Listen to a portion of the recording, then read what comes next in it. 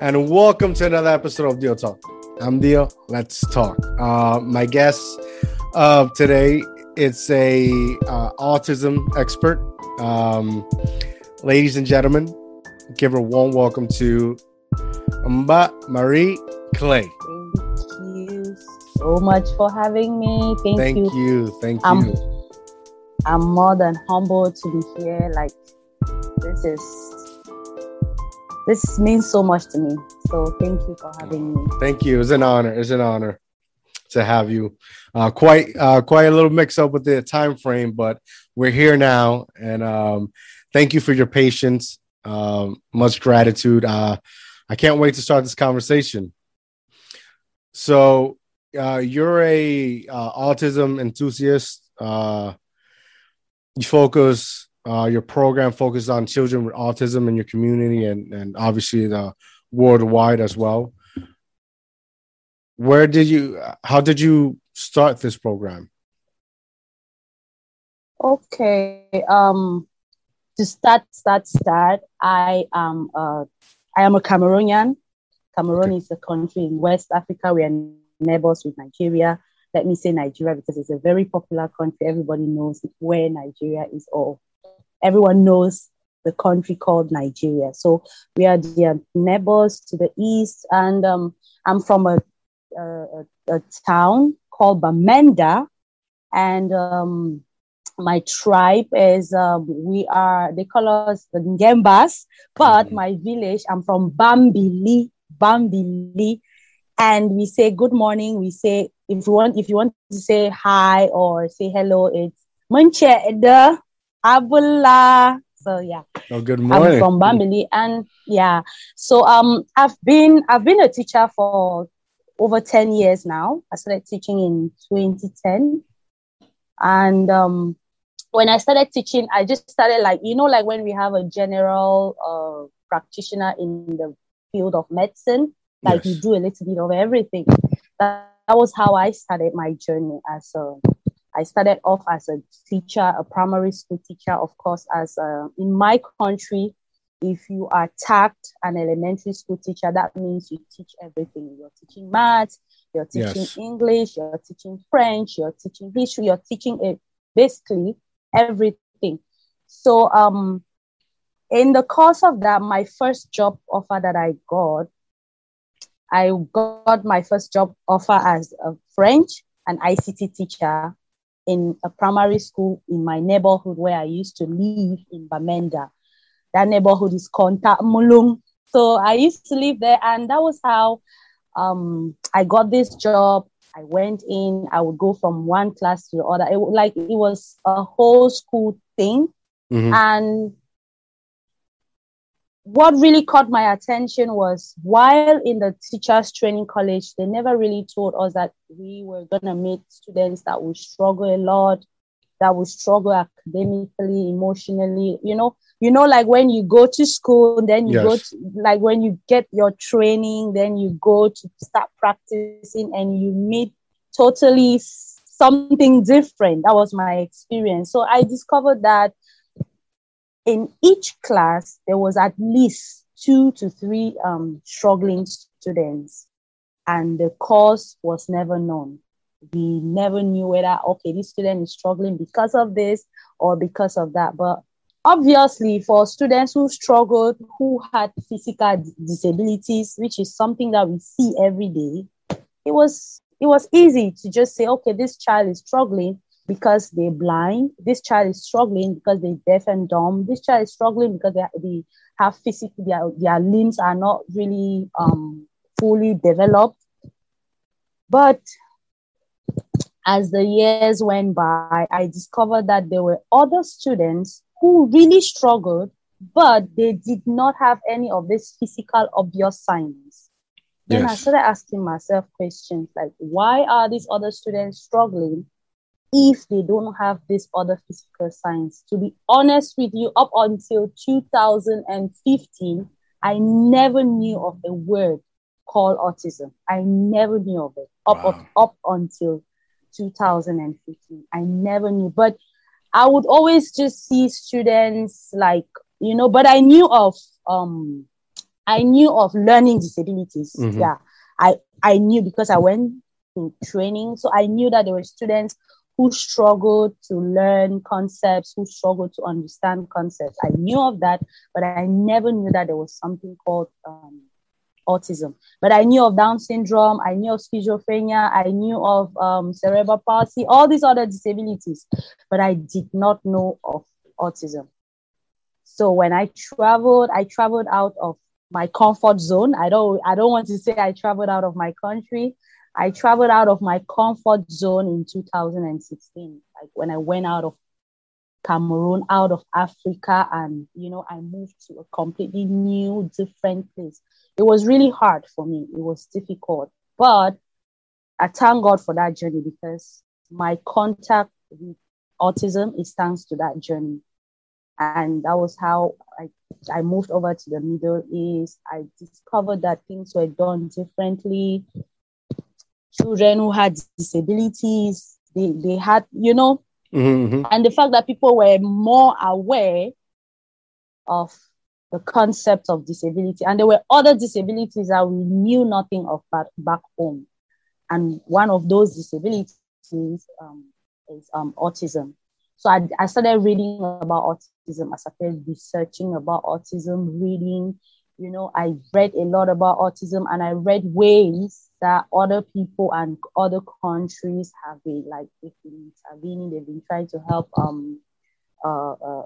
children or adults affected with autism. And one of the things that I really liked and which kept me going in my research was the fact that some of these strategies that they applied were really working, and that the people, like, they got results. Yes. They had struggles, but interventions and stuff, they got results, positive results. So I was like, oh, so this is what has been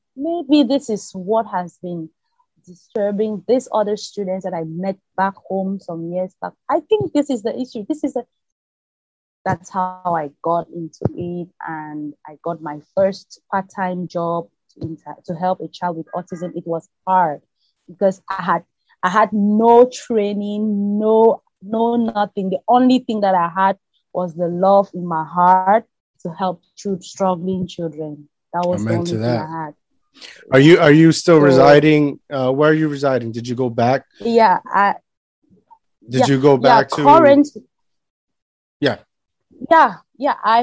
I've gone back to Cameroon like 3 times. Last December, I was in Cameroon, and we are planning something together with other colleagues. We're planning something. We're planning on, we want to do something to help children back home, children who have autism, but we are still trying to get our resources, our everything, our energy, our finance, yes. and every other thing together to be able to do something impactful back home. But that is why right now I'm so active online. If you've noticed, I'm so active online, trying to tell people, yo, look, this child is struggling because of this thing. This child is struggling because there's this issue, and if it's fixed, the child will be fine. Because autism is something that it comes in different ways, and trust me that there are people who have autism with very high IQs, and the fact that the signs and symptoms of that autism is in the way, they may not get it unless there's an intervention, there's therapy, to get those things under control. Yes, I recently my son is autistic. He was diagnosed I think in February. But it was since he was 2 years old, we've been noticing, not common things that are in regular childs. But due to, although we're over here in America, we also go through our struggles and tribulations. The doctors and insurance are not that helpful. It took us so long to diagnose him because the insurance and the doctors kept postponing the evaluation. So, example, they gave us appointment for 4-5 months down the road, right? So we had to wait 4-5 months down the road. When the day we came to now give him his evaluation, they told us, no, this is not evaluation, this is actual consultation. So now, okay, consultation. Now let's set up the appointment for the evaluation. Mm-hmm. Set it up 3 months down the road. 3 months down the road, let's reschedule it now. So as you see, there's a pattern. They keep pushing it out. Then the pandemic hit. Mm-hmm. I think a year later, the pandemic hit. Now everything that we worked so hard to get him evaluated, now it's in February of 2021. 2021, we receive now it's a video call because due to the pandemic. We waiting. We log in. We're waiting. Nobody shows up. Nobody answers the call. Turns out the physician who was there no longer works with that insurance or the company or the facility. Nobody told us anything. They came to respond to us after after so many phone calls and emails a week later stating, that person no longer works with us. Let's schedule you now to June. And we're in May right now. And this is in February. So, I came How old is he? He's 4 right now. He's 4. Okay. So me and my wife came out of pocket to actually get him a proper evaluation. So now, once I got him the proper evaluation, now the insurance and the hospitals and doctors are willing to work now. But yet now, although he has evaluation, they're still rescheduling. Now because of COVID protocol, now everything it's so long, the process is even longer. And it's becoming difficult because now my son is 4 years old. And if this continues now. Yeah, and him. Yeah, so I as a parent, I understand your worries and concern and your efforts, which are much appreciated. So we have a mutual friend that recommended you, which is Gabe Rivera. And I quick, gravitated to what he was saying and jumped on it. And now you're here at the podcast to be able to explain what you're trying to do and what you're trying to build to help these kids in need. Okay, yeah. Actually, I'll be a bit like more about Africa, but other countries and other people can as well benefit, because the whole idea is this. Autism is something that when we tackle it, we help the kids whilst they're still very young. Like when the iron is still hot, you can shape it. Yes. Yeah. Now, when you like what you just said now, like they keep dragging, and that is the problem that parents face. The fact that they have to drag. Yeah, sometimes it's necessary, because with autism, you can't just observe a child within 6 months and just say and conclude. You need at least 2 years to see that this behavior is consistent, this behavior is reoccurring, it's occurring every day in the child's life, and it's affecting the child negatively, because there may be a situation where there's a behavior, but it's not affecting the child negatively. That's how the child develops. You understand? Like, there's a talkative child in the house. The child talks. Blah, blah, blah, blah, blah. You're in the kitchen. Blah, blah, blah, blah, blah, blah, plays a lot. That is how the child, or that is how God has made the child to develop. You understand? But if it's a case of autism, it's different, and you need time and certain factors, certain things put together to be able to conclusively say that this child is on the spectrum and needs intervention. That's why some parents would sue, saying that, my child was wrongfully diagnosed, my child was... And there's something that I always tell parents, because I know exactly how you feel now, especially it's your son, maybe it's your first child, you feel frustrated and all that. I have seen parents like that. The family we are currently working with, I don't want to blow things out of proportion, but I can confidently say that the dad It's now that I really see the dad smiling all over the place. After we've worked with that family for like almost 2 years or so, and the son is really, like when you start seeing improvements, you start seeing changes. The dad is quite happy.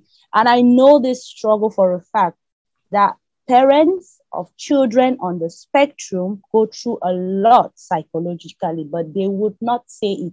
All they just want to do is to be silent and just find ways or find solutions to help their children. But what I can say to parents who are struggling like you is that if these people keep pushing and pushing, what you can do is get the resources and start working with your child before the diagnosis. If the child struggles with communication, maybe the speech is not there, make it your job.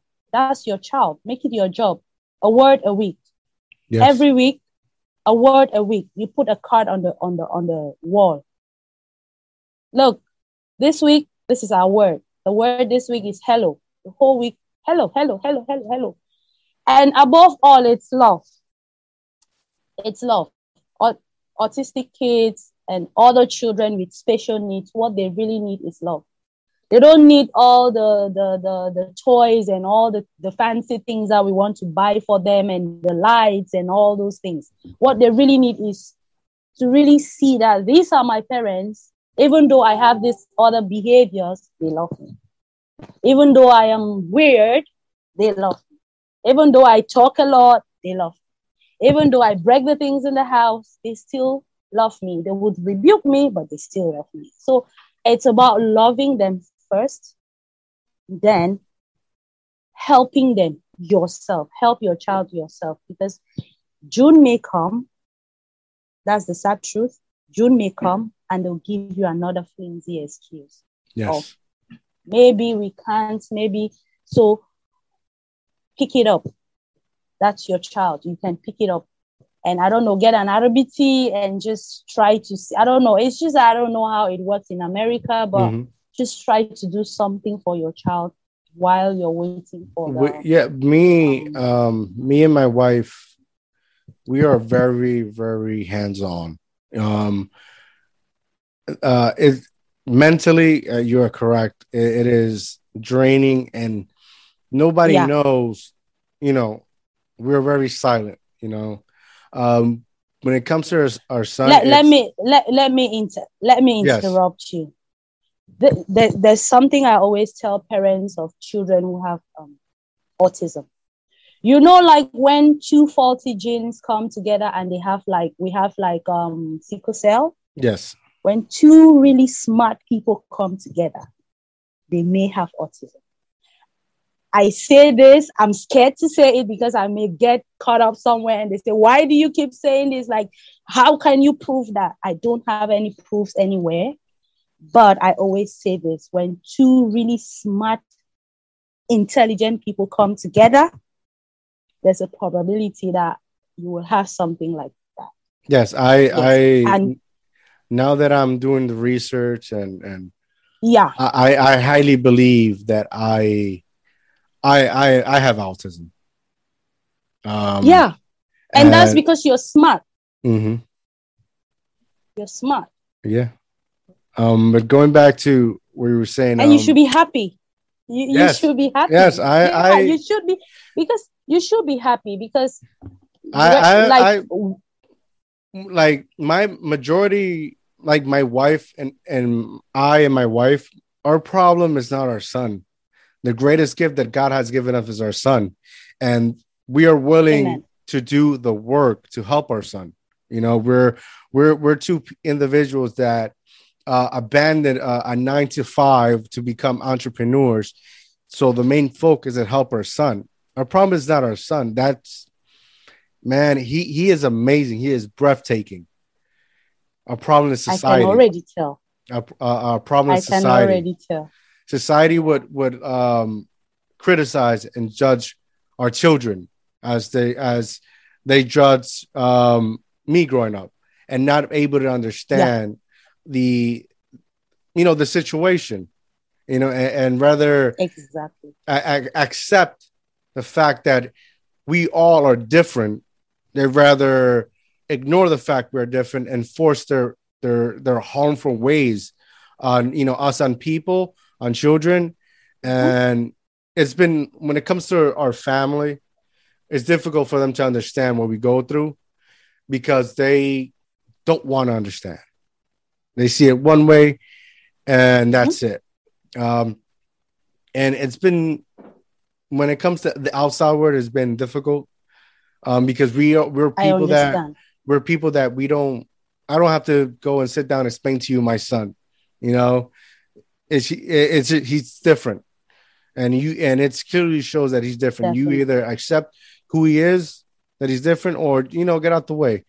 But home, man, home, it's amazing. It's difficult, you know, because it's not easy having a child that's autistic, but it's amazing. You know, although he's teaching me more than I'm teaching him. Exactly. And that is why I would tell you now, be strong for your son. No matter what the stairs, people are going to look at him like, why is this child like this? Why is he behaving like this? Why are these other children doing it this way? And why is he trying to do it this other way?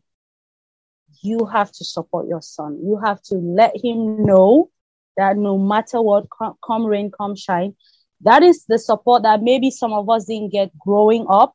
Yes. With those, I struggled with communication and socialization. Like I struggled. I've not been diagnosed and I don't want to do it, but I struggled a lot with communication, socializing, and even processing obvious things that are just there that everybody would just process and understand. I'm just like, but there were things that before something happens, I would figure it out. I would be like, and when I tell people, they're like, oh, you're such a witch child. Oh, you're saying things like it was really hard. It's hard. But I always tell parents of children who have autism that autism is just something like you have sickle cell, like you have all these other struggles that humans have. But the difference with autism is that it's something that if we manage when the child is still very young, we are gonna get really the output or the outcome. Trust me that your son, if you really stand by him and don't bring people that will judge him close to him and really, you know, stand by him and support him, you will not believe what he will do in the days ahead. Yes, I'm into that. I don't know how to say this, but don't feel discouraged. And even if June comes and they keep pushing, just try to find ways. I'm here. You can ask me. If I may ask, does he struggle with? Like, what are the things he really struggles with? Right now, he's nonverbal. He's nonverbal. Okay. His mechanicals, he's very advanced than regular kids. Like, he's really faster than really, you know, regular kids. He's nonverbal. He has high sensory, and he's diagnosed with mild HDD, HDD. ADHD. Yes. Attention deficit. Yeah. Yes. That attention deficit, to me, I don't see it as attention deficit. I see it as a situation where the words are not there, so the action takes the place. Yes. So he used action in place of those words, and of course, we would diagnose it as yes. HD. He's very brilliant. You know, not because he's my son, because I have a nephew. My sister has a son, Joseph. He's very brilliant. He's very brilliant. Like, the mind of that little boy, it's, if you get to able to spend some time with him and not just play, just watch him, watch how life happens, right? And you see the beauty of it, but yet it's mind blowing because a child had so much intellectual smartness than a regular person wouldn't have, but yet once again society would judge him, but he's beautiful in every meaning of the word. Yeah, and I think it's me, it's you, it's people like us who understand what this means.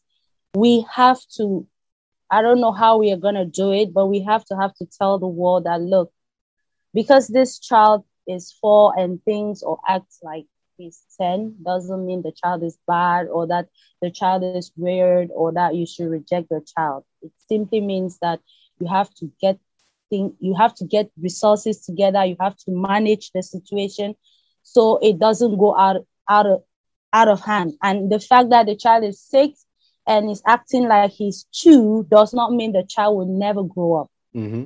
That's just the point. It just simply means that they may have, because there are children on the spectrum who are 8 years old, but their speech is 4 years old. Like the girl I'm working with, her speech is way, way back.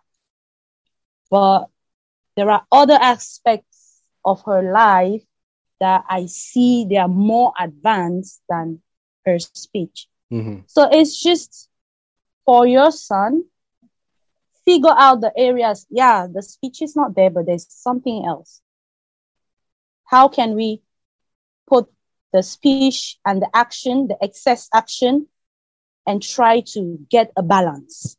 Mm-hmm. Yeah, and try to get a balance. And like I said, as a dad, you should do a word a week. I always tell dads this because it works with dads. The children believe a lot in that. A word a week, a word a week. So the first week you could go with that. The whole week the word is that. So if he cannot actually, if he can't say the word that, there's a sound like when you murmur. You could start with that. You go from there. It may get to a point where he opens his mouth. Nah. You go from there. So just gradually, while you're waiting for the official diagnose and all these other things that they have to do, just try to do things with him. And if he's hyper, get him involved in activities. I'm sure you're doing it already. Just get him involved with building, doing stuff, building tables, building beds, woodwork. Yes. I don't know, just buy stuff from the and those things actually help him because it's able to his mind focus on something, and then later on it starts developing. And in Africa, is it common for a child to have autism? Like, do you know the exact percentage? Well, I can't really say the percentage for Africa because we have some statistics on Google, but I don't trust those statistics. Yes. And these statistics are for different countries. I don't trust those statistics because in my country, such children are still kept in dark rooms. Like they keep them like they're witches, they're wizards. Some they use them for rituals. So we can't say for a fact that, okay, in Cameroon, we have out of 10 children, we have 2 autistic kids, or out of 25 million people living in Cameroon, we have 100 children living with autism. Yes. To me, I don't consider those statistics because the cases have not been diagnosed. We don't even have autism diagnosed centers in Cameroon. We have hospitals, we have mental health hospitals, but we don't have clinics that are specialized clinics that handle autism diagnosis in Cameroon. So wow. I can't just sit here and give you a figure. No, I'll be telling a lie. But we have mental hospitals like the famous Hôpital Jarmot. It's a very big hospital in Douala. Yeah. It's a really famous hospital in West Africa, and they work with people who have mental health, and so the statistics, I don't give statistics. Each time I go on a Zoom or a meeting or a live program, I don't give statistics because I don't trust those statistics. Yes. So I don't even Yeah. I agree. I agree. So talk to me a little bit about your organization so that the listeners and viewers could better understand and even, try to help out where your movement, because your movement is very powerful. Yeah. It's Happy Childhood Foundation. It's actually a foundation under Future Ag Learning Center. Future Ag Learning Center is a learning center, it's an inclusive learning center that will open in Cameroon in 2023. But we are currently doing the campaign now because we are still putting our documents together to get it, to do it legal and to have a place where we can operate and stuff like that. So, but our foundation has been registered. It's Happy Childhood Foundation. And that foundation is, we have two missions. The first mission is to be able to get humans to understand that adult humans are greatly affected by what they went through as children. That is our first mission. We want to get people to understand that the foundation of every human has a lot to do with their adulthood. When you're a child, you're being raped, you're being abused by your own parents, you will never have a great adulthood. If you grew up in a family where the dad is constantly beating the mother right in your presence and doing all these awful things, and you're watching as a child, those are things that will stay with you forever. And if you grow up as an adult, it will only take the grace of God for you to get rid of those things and not fall back and do same like your dad or your mom. So one of our mission, the first one, is to get humans to understand that adults are what they were as kids. That is our number one goal. And how do we intend to do this? Yeah, so how do we intend to do this? We want to do seminars, we want to do programs, we want to do campaigns, and then we want to, in the long run, get kids who go through stuff like that and get them rehabilitated, counseled, and, and reintegrate them. Our second goal is disability, and we are focused on autism. And our focus in autism is early intervention. Early intervention. When a child is 3, 4, 5, 6, and you notice this, the developmental milestones are not in accord with the child's development, do something about it. Even if it's not autism, just do something about it. Don't sit and wait and say, oh, the child, because in my country, that's what parents do. They just relax and wait and hope say, no, that it gets better. This child, good, and hope that it gets better, but it gets worse. And you know that when a human being, a young human, is not talking, they accumulate a lot. For example, when we were younger, when you're angry, like when you're angry at home with your family, with your siblings, the fact that you can express yourself, you're like, I don't like what you did to me today. I did not eat my food. I did not. The complaint, it gets out, like the energy goes out. It, Yes. But for non-verbals that are just there, it builds, it keeps, it's building, and it will get to a point where, poof, it's an explosion. So that is why we insist on early intervention for children who are suspected to be on the spectrum. Early intervention for them is very, very crucial, so that it doesn't bring in other things that would add to the autism, like depression, anger, anxiety, frustration, all these other things. That because when my son suffers highly anxiety, like he you see his knuckle, he bites his knuckle when he's anxiety, and his hands bendito, like his hands get sweaty, and you see him try to struggle and say something or when he wants something. and he struggled, and then boom, he explodes because he's trying to communicate. And sometimes I'm guilty of not able to understand what he wants, and that it breaks my heart because all you want for your child is the best. It's truly the best. Yeah, and I understand. It's difficult. I understand, but this is what I would tell you. I would say it again: be strong for him. When those things happen, I know you may want to rush into your room and break down in tears and all that. I understand, but you have to be strong for him. You have to get a system of communication at the moment with him. I don't know, like it's for sometimes you just have to get hard. You have to be firm. You have to get to a point where you're like, yo, buddy, if you don't communicate with me, I can't help you. I need you to talk. And there's one thing I always tell, which is something that I have tried and it's worked for me.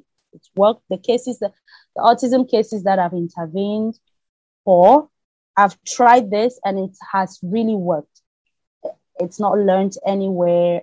It's not written in any book, but maybe it's written in Marie Claire's book. Yes. But there's this one thing I always say: if you're a religious person, it's God. Don't blame yourself for anything. Don't see yourself as a failure. Don't see it as my child is like this because of me. You did not create yourself. Someone else did. Someone else did, and not you. And God first. Pray with your child. The second thing is talk to him. You think that he's not listening, or he's not getting you, or he's not understanding you. Talk to him. Like when you watch a movie and it gets to this moment where it's really intense, and the flow of emotions of, like, you hold him in your hand, look him in the eye, talk to him. You're my son. I love you, and I want you to talk to me. I'm here for you. I love you. Your mom and I love you. We want the best for you. Give yourself a chance. I don't know. Like, talk to us. Tell us what you want. We are here for you. We love you. And you could do that like that's basically our day to day. That's what we do. Yeah. Really talk to him every day. It's working. If that's what you've been doing, it's working. You may not see it now, but it's working. And if you consistently do that, by the time he's 10, you would notice that if it gets to a point where you stop doing that, he would be the one to do it. He may want to do it. He would be like, if you get up one morning and you're like, you don't want to do that, mm-hmm. He will walk up to you and would want to do that. So talk to him constantly, every day. Tell him the world is beautiful. You're living in the world. The sky is your limit. The sky is your limit. You're brave. You're smart. Inspire him. Lift him up. Yeah. No matter what you're going to. I do that a lot with my student. The student I'm currently working with, I do that a lot with her. And one thing with autistic people is that they don't want to hurt people. They don't want to see people hurt. That's why some of them would rather stay in their corner. They just want to be left alone. Because they don't want to see people hurt. They don't want to do things that will hurt people or say things that will hurt people. And with the girl that I'm working with, one of her biggest problems is that she doesn't want to get it wrong. So she's tensed when you ask her to do something. She's tensed. She's stressed up. So what I always do is that calm down, relax. It's not the end of the world. It's nothing. Even if you get it wrong, we can do it all over again. I know you can do it. So sometimes when I say these things to her, she would just smile and get back to her. So autism, it's something that I believe. And the truth is, every human has an aspect of autism in them. Every human. There is no human without communication struggles, socialization struggles, addictive behaviors, both natural and artificial, maybe alcohol and all this. Every human has an addictive behavior or an addiction. Information processing. When we were in school, you would say, yeah, of course, you struggled maybe with math, you struggled maybe with English. Those are some of the things that autistic people struggle with. And the difference now is they have more than two or more than one of these things that they struggle with. They may struggle with communication. They may struggle with, they may have an addiction. They may have socialization struggles. Now, when you combine it, that is why your son's diagnosis may take a while. You have to see all these things consistently play out in his life. So, yeah, June will come. You will go for the diagnosis. But one thing I would also say is don't rush it. Just if they say, okay, give us 6 months to observe, it's okay. But that's the thing. Nobody's observing. They're not. How do I put it? They're not putting efforts to evaluate him. Efforts, yeah. He has a diagnosis. That's the one in June. I think is the insurance one. But I took out with my money. I took him to a special doctor that does those types of evaluations, and we were able. So he's diagnosed. My problem is the system don't fail you; people fail you.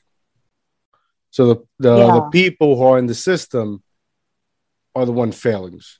So I'm relying on people that are not on their A game as they're supposed to in these situations, relying on them so I can help my son. And that's what honestly frustrates me the most, and my wife as well, and any parent. So I'm doing something about it. My wife and I are doing something about it. We are hands-on, because your child will go as far as you go. And if you're not willing to go far or all the way to the finish line, your child's going to see that. And, I am married to a great woman, an amazing woman that, right now we're holding our hands. We don't know how to do this, but we're doing this, and we're going to that finish line because, like I said before, your child only goes as far as you go. And, the system is faulty due to not having the right individuals doing what it's supposed to. So I'm not relying on anybody. I'm gonna do this. Have you tried? Have you sorry to interrupt. Not a problem. Have you tried like an RBT service provider? Those but RBT services I don't really, but at some point it helps somehow. But RBT does more of like robots, like you have to condition the child and stuff like that. But you can give it a try. I don't know. You can maybe ask for advice here and there and how to go about it. Because in my practice, I actually put it in a little bit of RBT because I actually did a training in RBT. So I do like a mix of it. So I take certain aspects of RBT. There are days when I would use RBT. There are days when I would not use RBT at all. I would just use the African way. Yes. There are days when I would use. Yes. Do you have when you're contacted by any parent that's approaching you to help their child with autism, do you have a certain curriculum or certain steps that right? So we're gonna start here, or do you first meet with the child and then decide on what step to take to help him progress? Okay, yeah. when I before I in 2019 I worked with a boy. He is American as well, Christopher. They're Syrian, but the boy, I think they're Americans. Yes. And he was not diagnosed, but it was obvious that he was on the spectrum, but he was not officially diagnosed. So what I did was when the parents reached out to me, I went into their home. I lived with them for 3 days. I observed his behavior with the parents. Then I went to school. I observed the behavior in school, which are two different behaviors that he emits. And then I also observed his behavior with the dad. I observed his behaviors with the mom and then the grandma. And I noticed that with the grandmom, it's just baby, petting. Yes. With the mom, he challenges the mom. With the dad, he has like, he brings in, like man to man, like he would bring in this new strategy today to tease the dad. And if he doesn't get his way, he surrenders.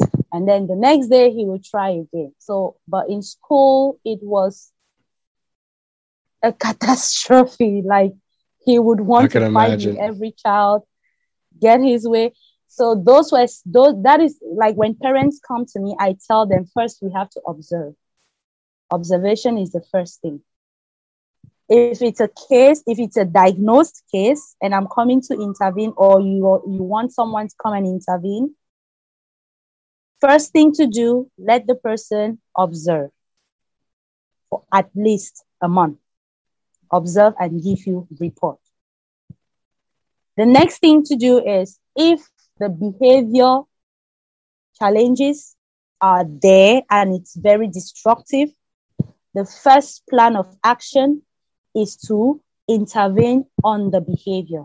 If the child is fond of maybe self-harm, harming others, the first thing to do is to get that under control, is to manage that behavior. That is the first thing you have to do. While you're managing the behavior, you have to also observe and see the areas of strength, like academic areas of strength. Is he good in drawing? Is he good in math? Is he good in science? What does he like to do most? Does he like to color, write, paint, dance, drum?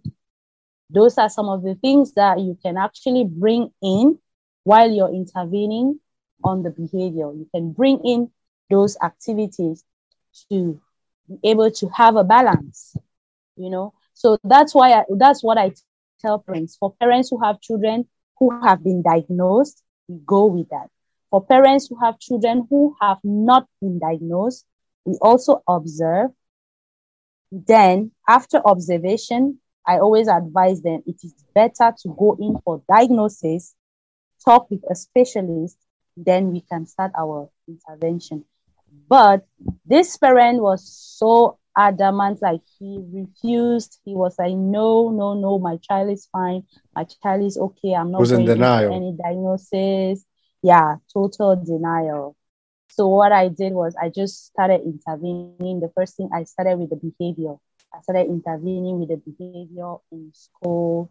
And then I gave them some strategies and some things that they could do at home to also intervene with this behavior at home.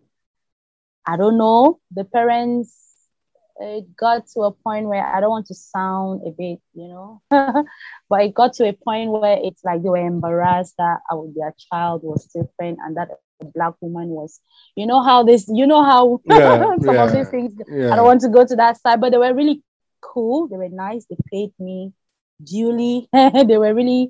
They were great. They were really nice people, but I understand their culture, some cultures still see this as a taboo. They still see this as, so I really understand. But what I actually did was I really did work with the class teacher in school to intervene on his behavior, because academic, he did not struggle with his studies. He struggled with socializing with the other kids. Like, he wants to be in control. He wants to be the lead. When it's time, like if we do like PlayStations, like if we do PlayStations, like if we put station 1, you have to stick papers. Station 2, you have to pick a ball and put it in the basket. Station 3, you have to kick a ball. And it goes chronologically, but he doesn't, autistic people don't like, sometimes they don't like to follow the rules. They want to break the rules. Yes. So it was really hard for him to follow rules, to take turns and stuff like that. We had to work a lot on that. So I drew up a plan each month. I would come up with a plan. Maybe this week we are working on turn taking. The other week we are working on sharing, maybe writing materials like pens. At that time there was no corona. So sharing learning materials like pens, books. The other time we would draw up a plan, asking or requesting. How has it affected your program with due to the coronavirus and the pandemic? Yeah, I would rather say that it has not really, like, I'm one of those people that will say, thank God for social distancing, thank God for homeschooling. Yes. But I don't like corona. No to corona. But thank God for what corona has brought to us. Because my students needed a situation where she would be with someone that she trusts, someone that she really feels comfortable around. Yeah. Because one of the things that the mother told me once, maybe she didn't even know that she said something that really meant a lot to me. She was like, Claire, do you know that you're actually the first person that my daughter has been able to actually sit and study with? And all this was thanks to corona, because we really had time. I had a one-on-one time with her. Yeah. To really stay home and we do online study away from the others. I did a lot of counseling. I did a lot of talking. I did a lot of behavior modifications, one-on-one behavior modifications with her. And right now I can confidently tell you that she's comfortable in class. The only thing that I really struggle with her now is her lessons. She struggles to understand concepts and stuff, but her behavior, she's fine. So I would say that this is one thing that corona has brought to my life, which has made my life better. But to every good thing, there's a bad thing. But the bad thing that corona has, I don't know, is there any bad thing? The only bad thing I would say is that going out, because I really wanted to go out with her and to clubs, to weekend activities, to cinemas, and just so she can interact with other people her age.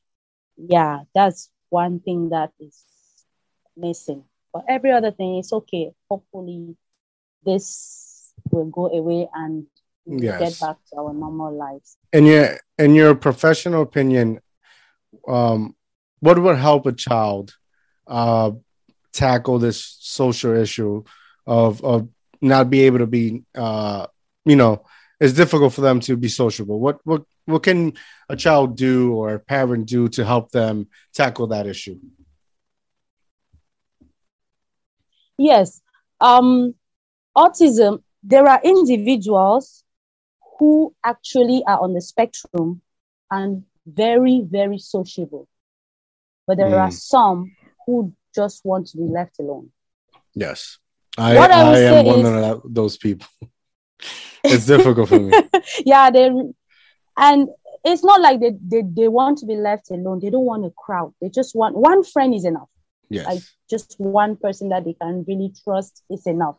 That's one. So what I would tell parents is that just get that one person that you feel your child is comfortable with, your child trusts and feels safe around, and then the rest is history. Because my student, she's also that type. She doesn't want to be, but there is one amazing thing about her. She likes to be around people, just listening to them talk, but she doesn't want to say anything. She would listen. Sometimes I see her smiling. I don't know if she understands what they're saying, but I just see her smiling along, and she would never say anything. Then one thing I also noticed is that she has like 5 girls that she's always around them. And these 5 girls, there's one particular girl that I noticed that she really likes. And each time she comes in class, she would want to greet her. She'd say, Farida, good morning. Just so, to parents who have this socialization issue, who have children who are on the spectrum, who have socialization struggles, the one thing I would say or I can advise is that be keen, be observant, look at that one person that your child is comfortable with. It could be within the family circle or outside the family, and make sure your child is safe around that person. Technology is well advanced now. You can get them a watch that you monitor their movement and all that. You can get their phone connected to yours, you know, and you know, okay, on this day, my child is with this person in this location. It is monitored. I have everything recorded on my phone in case of any emergency and stuff like that. Don't exceed their level of socialize. When I say don't exceed, if your child is that kind or that type who wants to be in a less crowded place, let them be. Let them be. But from time to time, you can bring in, you know, just once in a while. Don't just, but give them that time and space, and encourage them each time you see that they are around someone and they are comfortable with that person. Always encourage that relationship. That's what I can. Yes, I've noticed. I noticed with my son, me and him have a lot of similarities. A lot. We've gone to family gatherings, and when it gets too crowded, he tends to, not isolate himself, but just slowly move out. And I tend to do the same. Yeah. So when me and him are, it's like we don't understand. We're not talking, but we're able to gravitate when those moments occur. Me and him just, go to the corner. My wife is a little bit more sociable, but me and him just, little by little, start, walking away, disappear without nobody should noticing. Yeah. I'm not sure if it's my upbringing, but I detest of being around a large crowd. I can't do it to myself. I can't, and it's something I do subconsciously. I just slowly isolate myself, and also like my wife wants me to be a little bit more sociable. But I just, some days I find myself trying to be sociable, and I have to catch myself because it's like I don't care to be sociable, and then there's days I wake up, all right, let me try, and I find myself trying a little too much. Like with me, it's no balance. It's either I go in or I don't go in, and once I realize I'm doing too much, I'm like, okay, I can't do this, and I step back, and now I isolate myself again. It's for me, it's really okay. It's a hit or miss. I recently started doing. I'm not sure if you're aware of jiu-jitsu. It's the martial art, type of martial arts. So it's some days I do my best and be sociable. I'm just forcing myself to, because I'm just, and other days I just, I walk in and I go to a corner and I just, I sit there, change of clothes and wait till the class starts. So it's like they don't know how to read me, but yet like I have this flaw that I have this flaw, right? Or maybe it's not a flaw, that I do not care if people are like me or not. It's I only care because I got married, and in order for you to get married, you should go for diagnosis. You should go for diagnosis, because those are the exact, like, you don't care, but the only time you want to care is that, like, I don't want to hurt people. That's the only time you want to care, right? Mm-hmm. Like, if you're doing something that you feel somehow that, okay, this thing is gonna hurt people, but if it's about people's opinion about you, no. No, I don't lose sleep over that. Yeah, that's very common with people on the spectrum. That's a very common behavior with them. But I would say that it just boils down to understanding. If humans can get to a point where they understand these things, there will be no problem in the autism community. We would rather struggle to help them to be able to maybe communicate better, socialize better, instead of giving them those weird stares and complaints and what's discouraging words. We would get to a point where we're like, okay, this person doesn't want to talk too much. How can we do to get him in?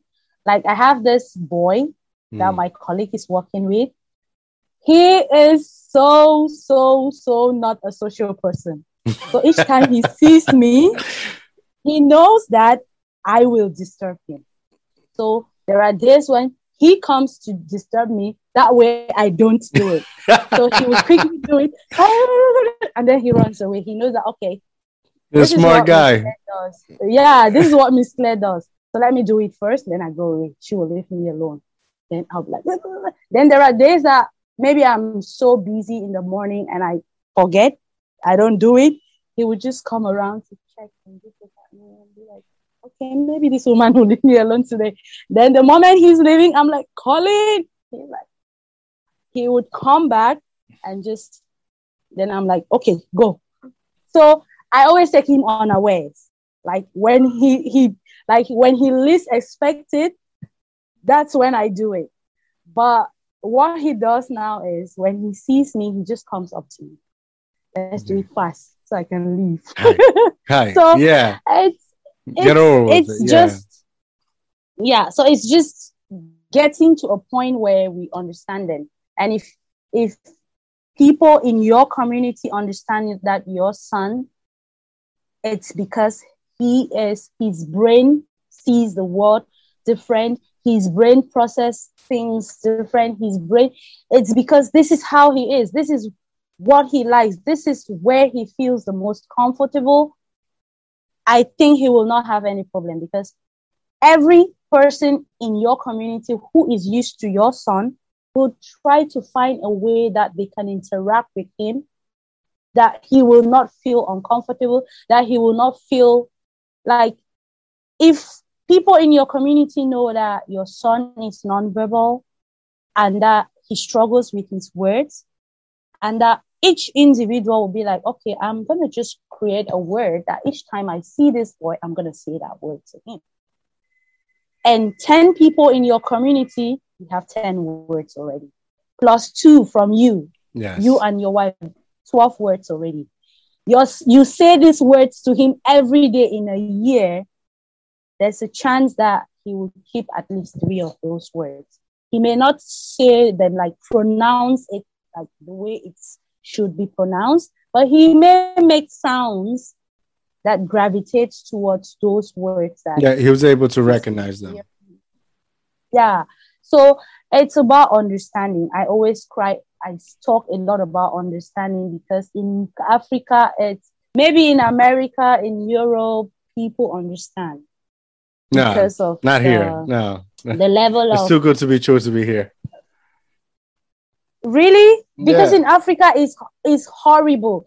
And the bad thing in Africa is that, like I said before, that like when an SS come together and they have like a sickle cell, autism are two smart people that will come together, and there's a Well, chance that. well, But in here, Africa, yeah, here. in Africa, Mhm. okay, in Africa, what happens is when I was in Africa, when I was growing up in Cameroon, most times you would see a family where the dad is an engineer, the mom is a doctor, and they would have like 4 kids. And out of these 4 kids that they have, there's one who is on the spectrum, and the other 3 are just fine. So what they usually say was, oh, this is the one that they sold to have family money. This is the one that they sold out to have family money. They gave this to the gods. They gave this to the gods of their family. They sold this one in the shrine to have money. And that is something that has happened to many families. Families where the mom is a doctor, the dad is an engineer. The mom is a lawyer, the dad is a successful businessman. They would say, oh, this is the one they sold so that business will flourish. I don't know if you understand what I'm saying, Yeah, but in I do. I Africa, do. there are rituals where they would sacrifice like a human being to get something. Those things happen in Africa. But I pray that Happy Childhood Foundation will get to a point where we can explain to people that some of these things don't happen because it's a family ritual that has been performed on that child. It has actually happened because these are two smart people who have come together, and because of their gene, whatever, I don't know, it's like you take Yeah. nice and put Yeah. it together. So So, In Africa, they'll see something like that, and they'll they'll say it's like some mythical curse or something like that, exactly. instead of being no, two actual people that are smart come together, and sometimes, man, these are effects that may happen. They see it more as your child is cursed. I mean, yeah, Yeah. it's worse. In America, I think in America is it's a little too understanding nowadays. Everything over here is very sensitive. So even though Yeah. the truth it may be needed is not accepted because the truth could be too, too powerful that it will hurt somebody's feelings. So the culture out there is very sensitive. You can't give your opinion or your thought because if you're quick too, you'll be, especially if you're in the higher hierarchies, if you're famous, if you're, you got that blue check mark on social media and you're very active, you see something that will hurt some. That could be facts, it could be truth, it could even the truth could be needed. You'll say something that make somebody feel different, you're quickly crucified. So maybe in America, it is some type of understanding, but yet a little too much. Like example, Mm-hmm. and I could be wrong, and this is where I'm glad I'm talking to you and see, get your professional opinion. Example, my son, right? I'm trying to raise my son to prepare him for the world because I know Mm-hmm. if I raise him, think with the mentality of the world needs to prepare for him, that's going to be unacceptable. There are going to be people in this world that, frankly, are not going to give a crap. So, in order for Mm-hmm. him to, in my thought process, in order for him to be okay, he needs to prepare what the true reality is, rather than the reality prepare for him, because he's never going to be happy. It's going to be, it's going to be difficult for him. Well, but the truth is, as he grows, okay, he's a being. He's a Yes. human being on its like he's a being, and in him there's a greater being. So as the years unfold in his life, there are certain challenges that on his own, he will overcome them. Yeah, there are certain things that he will overcome. There are certain fears. And one of the things that autistic people really struggle with is fear. They're scared. They really have this, especially if the fear is coming from external forces or people have subjected them to situations and things that really creates fear in them. Like if he wants to ride a bicycle and then you're not really there for him and he gets to collide with a car, it creates even more fear. So these are things that he will overcome them by himself. You cannot enter in him to take out the fear, but you can stand there, give him the push that he needs to overcome them. So what I can say to you is that when it comes to certain things that are intrapersonal, leave it to him. He will overcome them by himself. And it's just that Corona is here and the fact that it's America, because in Cameroon, I've seen autistic cases that the children actually, they outgrew certain fears, they outgrow certain difficulties just by interacting with other children in the neighborhood. If you've been to Africa, I don't know if you've been to Africa or no, I've not the pleasure yet. Yeah, if you've watched documentaries about Africa and how we really live in a community. Like we have this community life where children from this household would go to this other household, get children from this other household, and they would go to the stream, fetch water, they would play football in the community field together. They would do a lot of things as kids in the community together. And this is where I say that this is one tool that Africans have that can really help children who are on the spectrum. It's already helping them. It's just that we don't know it yet. Yeah, we don't know that this tool that we have is working, is helping those struggling children, especially with socialization. Imagine that if your son was in Africa, there are certain things that he would just do, like he would go out to play with his friends. He would go out to play football. They would go to fetch firewood. They would do all this other stuff that little boys do around the neighborhood. They would ride their bikes together. They would skip ropes together and do all these other things that boys do. And in the course of doing that, there are certain things that he will be able to overcome. Like certain fears. Like when you're a teenager, you're with your friends and they keep telling you, look at that girl, go try. Your parents are not there to tell you, and tell that girl, but so as kids, and this is something that Africa has, and that is something that we really want to remind Africans, that this community life that we have where our young kids interact among themselves on the street, in the neighborhood, it actually helps children who are on the spectrum, especially those children who struggle with fear and socialization. It helps them to socialize. It helps them to overcome certain fears. So for your son, there are certain things that he will have to work on it by himself. You just have to stand there, tears in your eyes. All you have is prayer in your heart and just God.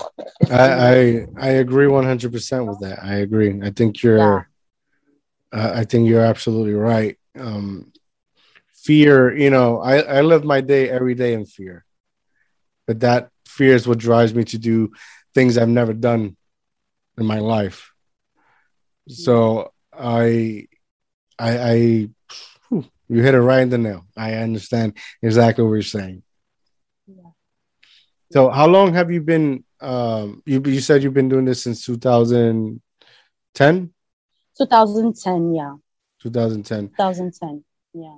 And how throughout the how big your organization has grown within those years? Well, I've been teaching since 2010, but picking up the fight with autism started in 2016. Remember, I said up until 2015, I didn't even know that a word as autism existed. Yeah. So it's 2016 that I started.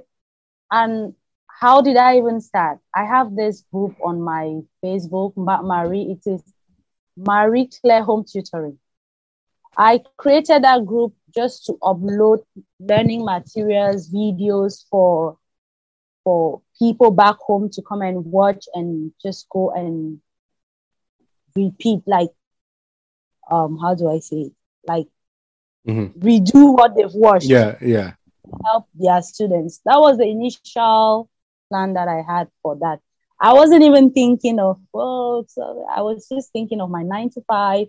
I just do my work. When I come back on weekends, I just upload those videos just to help, just to help.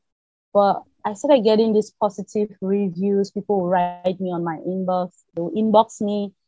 Wow, I watched a video in your group. It really helped me. Parents also, I saw a resource in your group. I actually ordered and it's helping me. And I was like, so it went from that to that to that to where we are today. So where are we today? We are currently putting our learning center together. It's going to run in Cameroon, in Douala, if you know Douala. Douala is the economic capital of Cameroon. And we want to start a learning center, and then we will also have an early intervention, an early autism intervention unit, almost like a clinic, but we want to have an intervention unit where children who have been diagnosed will come to us. Then we could do speech therapy, behavior therapy, academic interventions. Those are the three. And these are services that are really costly.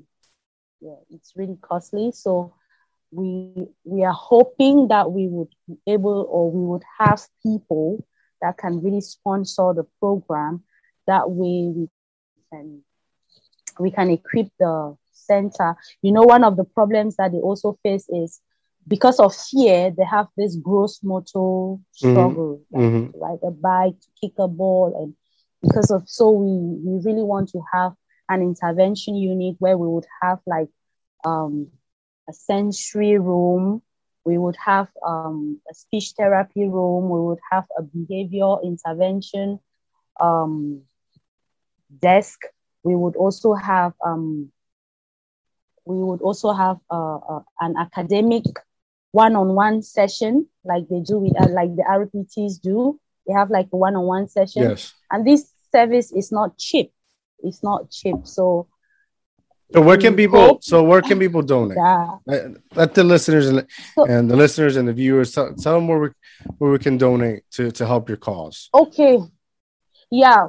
To donate, we've not set an account just yet. Okay. We are still trying to get things done legally. So we want to finish with our registration and be sure that when people give their money, we give an account of what we've done with the money. So that is why we want to use, we want to get to a point where we are registered, we have a site, and we've started, like we are actually running the programs. Then people can come in and donate. But aside from that, when the construction of our site begins next year, June. And I think at that point, we may need some donations to maybe complete the site on time, because this is something that we really need to, we want to do it really fast. That way, children who are currently going through and parents who are currently struggling can bring their kids in. So next year, our construction begins next year, and the only time that we would really want people to help us is to help us complete our site on time. But for now, we intend to run we have a program coming up in September before schools resume. During that time, we would also need like donations, but we are not yet sure. We want to be very sure that everything is done in a very, like there's accountability. Like this person gave $1. Where did the dollar go? What did we do with it? So we want to get, and there are a lot of scammers out there. They would want to. You want to get your book straight. Straight. Yeah, we want to get it straight. So since 3 years now, we did a couple of, we carried out a couple of projects last year with our own money. And it was not easy, but the little that we had, we really did something with it. And we are not in a rush to ask people to come in and donate or to help us. This is something that we want to do even with our own salary. I want to do it even with my own money. I want to do it. So whether donations come in or no donations, it will be done. Okay, so donations will only come in to speed up things. So right now, everything's to be continued, right? So but if we have but if we have to ask for any extra help, I'll let you know. Yes. But that aside, so how can we educate the people? Because right now I want for our listeners and our viewers watching this on YouTube, I want them to be educated in your program. I want your program to bloom, to boom, to people can support you, find you, follow you. Where can we reach you? Okay, yeah. So currently we have a Facebook page, Future Ag Learning Center, and under Future Ag Learning Center we operate a little bit of other things, like we have Future Ag Learning Center, Jet Jobs and Careers, Future Ag Learning Center, Jet Job Careers and Promo. We have Deep Self, we have Global Writers, and it's a lot. And the whole idea when it comes out on YouTube, I'll have below the description all your information there. So anybody who wants to go on to YouTube or go on the website and down, all the description will be down there. So all you have to do is Future Ag Learning Center. We are on YouTube, on Facebook. We are also on TikTok, Instagram. But we are still that is just like a preview of our social media, because we are currently trying to get things really done professionally. Remember, I told you this was just something that we just wanted to do it for just, but it's gotten to a point where we really want to reach out, and we want to reach out as professionals. So our social media is there. We are on Facebook, we are on Instagram. We are also on Twitter, and we are on YouTube and TikTok. Check it out, Future Ag Learning Center. Just type Future Ag Learning Center and you get to us.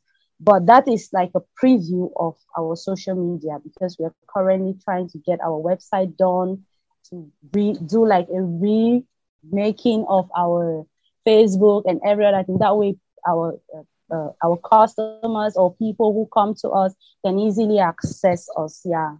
So if you want to support us now, so if you want to support us for now, like, share, comment, just tell people about Future Ag Learning Center and then join. We have Teacherpreneur Group where we share a lot of we share teacher resources. Then we also share business tips, like we take videos, like random videos around, like yours. We could share yours on, and people watch and maybe get ideas on how they can do business digitally on site. And Yes. Now, before we go, tell the people one more time where you're from, because I know there's a lot of people from your culture living in the United States here that can actually help you and further your program and help your community. Okay. I am from Cameroon, West Africa. my tribe, I'm from the Gembas, Mungamba. So my village is Bambili. I'm from Bambili, and I'm currently in Abu Dhabi. I work in Abu Dhabi, and hopefully, not long from now, I'll go back home. I have to go back home so that I can help from home, because helping from home it's gonna touch more lives than what I'm doing here, you know. So I really want to go back home, and if people can help us realize our site on time, I would really appreciate it. Our site construction kicks off next year, June. So if people can really help us to realize that project fast, I would really be grateful. So our email address is futureartlearningcenter@gmail.com. That is our lone email address that you can reach us. So, well, there you go, guys. Follow, share, and support this great cause. Thank you once again for being on the show. Thank you. This is a honor, a pleasure, a much-needed conversation. And like I said, follow her, check her out, and support. Thank you for being on the show. Yeah. Peace. And I just want to say you are a great parent, and never forget that you are a great parent. Don't stop supporting your son. Thank you. Support him, give him all the support that he needs. Thank you so much. We'll talk again next time. Bye-bye. Bye, guys.